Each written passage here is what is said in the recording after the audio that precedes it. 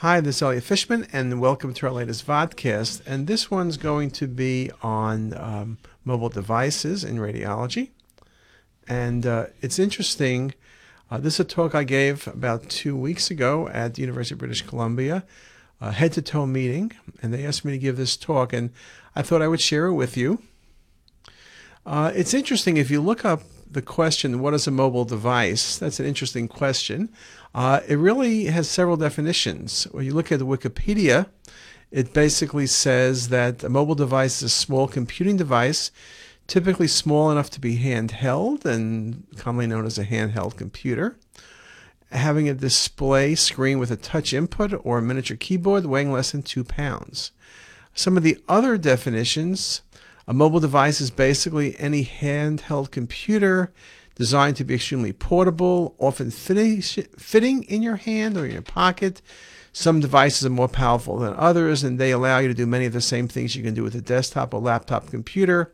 These include tablet computers, e-readers, and smartphones, which basically means everything each of us has in our pockets or in our briefcases or in our backpacks. Now, this definition basically says that tablets, like an iPad, and smartphones are included. It's somewhat funny in many ways. When I think of a mobile device, I don't think about my phone. My phone is my phone. Mobile devices to me are what began with the iPad, where it wasn't a computer and it wasn't a phone. And this is Steve Jobs introducing the iPad. And you could see he puts that iPad in between those two different things, between a laptop and a phone. And that's how I consider things. It's very interesting that the iPad seems to have been around for the last 1,000 years, while in truth it's only been around for a little bit more than 5 years. It was one of those devices with sort of a big bang disruption, right? That means when something comes out, you can see the gray lines. A typical device, it takes a while to get to a majority, a lot of laggards, and things take a long time. With a big bang, which is what happened with things like the iPad, there's a very, very fast upslope, and even the laggards come together very, very quickly. And it's interesting with technology. If you look at charts for TVs or telephones, it took 50, 60 years to get to the majority of Americans. With these new devices, the speed of availability, the speed of implementation is indeed very fast. And this whole idea about the Internet of Things, wearables, smart TVs, the adoption rate is just very, very fast. So change is more rapid than it's ever been. Now, when you look at devices, it's somewhat interesting. I mentioned the iPad, and I know I'm sort of biased to Apple. It's interesting when you look at the numbers. The fact is, when you look at smartphones, the iOS, which is Apple, only has a little over 22%, and Android's has about 60%. And you can see this is sort of the shipping worldwide, that the fact is, although we all pay lots of attention to Apple, the Android devices are really 80% of the world's market. And if you look at and go away from smartphones and go to tablets, you can see what's happened over the past 4 or 5 years. In the beginning, basically, tablets were 98% Apple. They had the market. And as you move down, as we've gone from 2010 to 2014 and 2015, you can see how their share has dropped. It's down to under 25% these days. Most people feel it's going to stabilize over time, but it's going to stabilize in that 25% rate. When you look at shipments of devices, there are so many different companies. You can see from this chart where the different vendors are, but you can see that it ranges from Apple to Samsung to Amazon to Barnes & Nobles to HP and on and on. Now, when we talk about hardware, I always do like to make the point that the hardware is great, but at the end of the day, what really separates the hardware is the software. And when you read a lot about Apple, you really recognize that the thing that they've done best is develop good software. And people always talk about the Apple ecosystem, that it's a combination of really good hardware, even though they're not the cheapest hardware, they're usually the most expensive, but people are willing to pay the differential because of the software. So when we talk about these mobile devices, how can we use them in radiology? And you could think about a number of things in your mind, but I like to put things into categories, and perhaps 4 categories work best. One might be education. It surely is the epicenter for education, or potentially will become for radiologists. And that's not just radiologists, it's also residents and fellows and the postgraduate era, whether you're in private practice or academics. It can be used for teleradiology for remote reading or consultation. The referring clinician can use it for rounds or reviewing information with patients, and it can be a very important patient education device. Now, I'll speak about all of these, but let me first talk about teleradiology. One of the first things you recognize when you had a mobile device is perhaps we can use it to look at images everywhere and anywhere. And this was less than 2 years from the introduction of the iPad, where it's at the front of RSNA News. And this is something we helped develop. And you could see there are many different companies developing mobile devices, and FDA approval has become the standard for requirement to use it as a diagnostic device. And there are many different companies, from the larger companies like Siemens and GE to smaller companies to Osirix, that have applications. Our experience has been with Siemens Web Viewer. And it's something that you can download for free from the web. And here it is if you go on the Apple Store. And what's nice is you can link up and look at about 100 cases and see how good mobile devices work for looking at a range of cases. And again, to be fair, there are other apps like this one from Resolution MD, which is Calgary Scientific, which also I believe can be used with some test cases. So there are a lot of things online.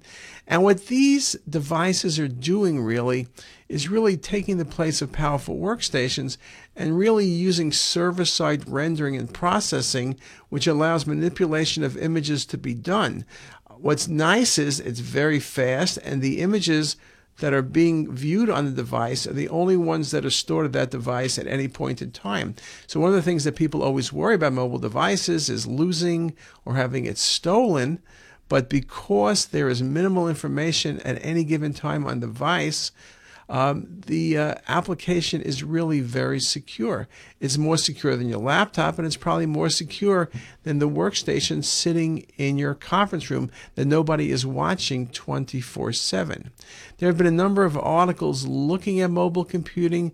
This article by Offerman made the point that current hardware and software capabilities support increased use of mobile technologies for diagnostic imaging interpretation.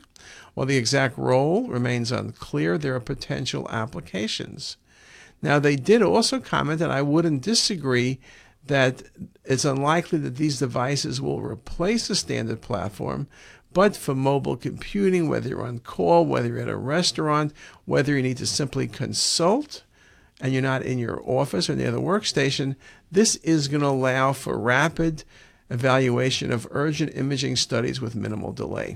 So we talk about radiology, and our ability to serve our patients with mobile devices is much easier because we're everywhere, anywhere. We don't need to be sitting down in the reading room, and then when you're left the reading room, you're lost.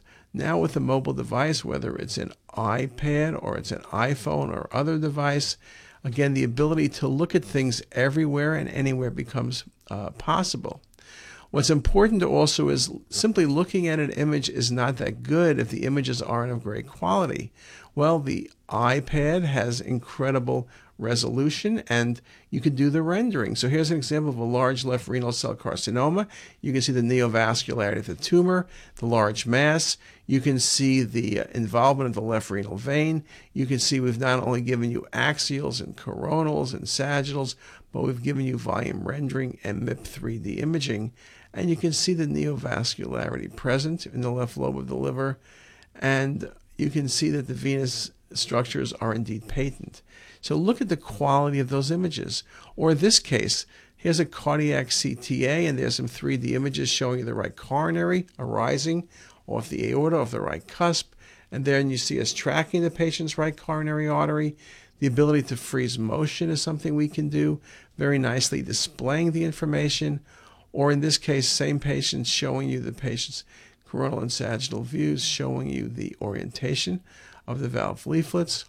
Or in this case, where you're doing 3D imaging of a runoff, and the study was done with dual imaging, and so you can with dual energy, separate bone from calcium. You remove the bone, and now you have the vascular structures, which are very easy to see. So just looking, you say, my God, those images look just like my workstation, or maybe better. But of course, maybe I'm just giving you a few good images. Maybe that's not reality. Well, the reality is there have been a number of articles that looked at this. This article was an overview to try to determine whether tablet computers would indeed work in the clinical setting. The article, at the end of the day, only looked at the iPad. There weren't enough articles that were published on non-iPad apps. And they found 10 of the 11 studies published were on the iPad. And they found that these studies had high sensitivity, specificity, and accuracy for radiologic diagnoses. There was no significant difference in accuracy between a tablet computer and a digital imaging and communication in medicine calibrated control display. So there was a near complete consensus from authors on the non-inferiority of diagnostic accuracy of images displayed on a tablet. The bottom line, getting around that fancy English, tablets do work. And so their conclusion was the iPad may be appropriate for on-call radiologists for image interpretation. Now, I will say that at this point, I don't see the day when we're going to be reading 50 cases a day off a tablet, but I do see that being routine in conferences, when you're away, when you're not in your office. It's a very good way of extending the power of radiology because you're able to answer questions from anywhere and everywhere. Now, if you want to be specific, there actually are a number of different apps that have been successfully evaluated on an iPad, from GI bleeding to PE to coronary artery disease to intracranial hemorrhage, spinal trauma, and stroke. Here's an article by McLaughlin talking about image quality and diagnostic performance. And what you will see in this case was that the conclusion, there was a satisfactory identification of all acute findings on emergency brain CTs. The tablet display potentially represents a device which may make remote interpretation more feasible. Okay. Second study, what about pulmonary emboli? This was a study from Hopkins. And the conclusion, CT interpretation on iPad enabled accurate identification of pulmonary embolism equivalent to display on a PAC system. So again, we could do either. Conclusion, iPad can be used by the on-call interventional radiologist for immediate decision on percutaneous embolization in patients with suspected GI bleed. This was another case, and in this case, CT was able to detect the presence of bleeding. Okay, or in this case where bleeding was looked at on head CT, and then the conclusion was very much the same, that emergency setting a mobile device with appropriate web-based archiving and PACS is effective in the decision of intracranial hemorrhage present on head CT. So you can see we are accurate. Now, one could argue and say those are sort of big bleeds or big processes in the brain, but coronary arteries, which are one of the most challenging areas, Stefan Zimmerman and the team wrote this article, which is hopefully impressed by the time you listen to this report, talking about the 100% agreement between the axials on a workstation and the imaging on a mobile device. Coronary CTA with a tablet computer is feasible and allows accurate remote reading of cardiac exams. We routinely do read them from mobile devices as we're not in the hospital when studies are done. When you want to prove availability, the mobile device really is spectacular. Or in this case, same article, reading of coronary CTA was equivalent to reading on a workstation. Very, very important. Now, sometimes people ask me, what do you think about using a phone? I use the 6 Plus, and the reason I like that better than the 6, it gives me more real estate. The 6 Plus has high pixels, and there have been several articles, one on appendicitis, where it was shown that the iPhone worked perfectly. I look at iPhone a lot for cardiac. It works great there. And the iPhone and the iPad both seem to work equally well. Okay, so that's a very big part of where the mobile devices are going, this idea of teleradiology, remote reading, and consultation. The second thing is education. Education has never been bigger. We're very committed to education. We have 8 apps on the App Store that go on the iPad and 4 on the iPhone. We develop excellent apps like this one, talking about basics and beyond, where now you can get CME credit by listening to lectures through Johns Hopkins. And we have many lectures online, over 800, which can be viewed and archived, again, on a mobile device, whether it's a phone or whether it's an iPad. Beyond the continuing medical education, really the center of the world always focuses on residents.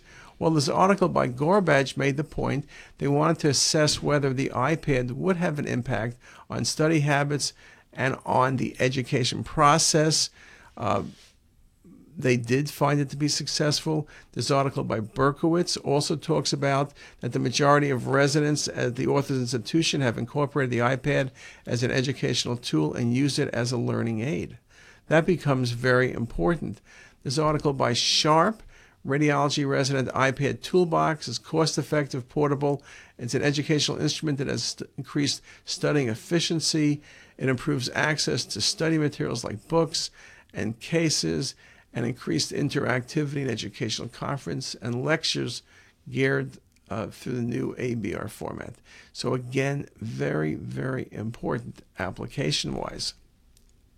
Now, we can speak about this some more from the educational perspective.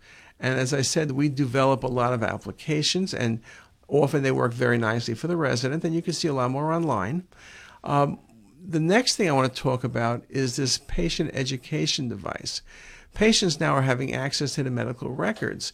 Well, they read their charts, which has its pluses and minuses, but now they also want to look at their imaging records. Well, the patients want immediate access to the images. They want access to physicians or other providers who read the images, and people are unwilling to have medicine practice as it is now with a lot of lack of information. We've developed things at Hopkins. There's something Ralph Rubin developed for pancreatic cancer, where the patients have all the information about their providers, what to expect with surgery or chemotherapy, and the entire process on pancreatic cancer. We recognize the whole area of health is big on tablets and smartphones. More than half of smartphone owners have used their phone to get health information over the past 30 days. That is indeed very important. And don't think Apple doesn't recognize it, because with the Apple Watch, they're talking about this. Apple targets the consumers to expect more from medicine. So we have really good hardware. We have really good software. And now the question is developing apps that people want to use and are willing to use. When you look at future directions, we're going from the iPad to the phone to new devices like watches or Fitbit systems. There are many things I think you can think where we're going, but you just can't guess.